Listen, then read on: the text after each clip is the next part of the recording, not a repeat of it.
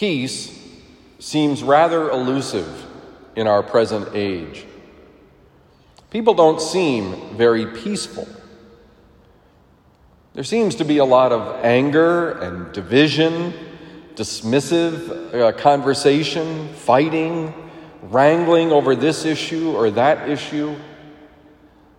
Then when we look at our world, we see that there doesn't appear to be a lot of peace in other parts of the world either. And then there's the question of violence.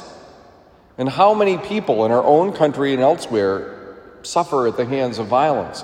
People in our country, for instance, who fear being shot. Or maybe that woman who is afraid because of her husband who is abusive. Perhaps it is the fear that comes from those parts of the world where war still rages on. Yes, peace can be an elusive thing. And certainly when we think of the disciples in today's gospel, they probably weren't feeling terribly peaceful.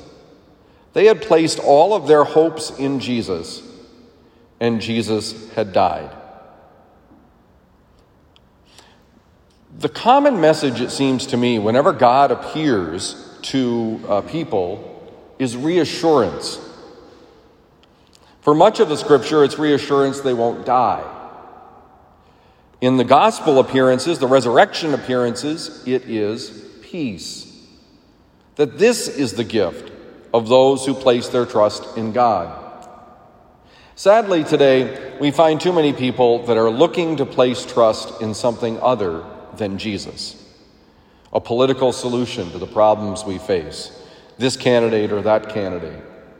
We place our trust sometimes in getting enough material possessions. If we only have these things, we will be happy. But we know, and Jesus reinforces in today's gospel, that only He can bring the peace that surpasses understanding that the world does not understand.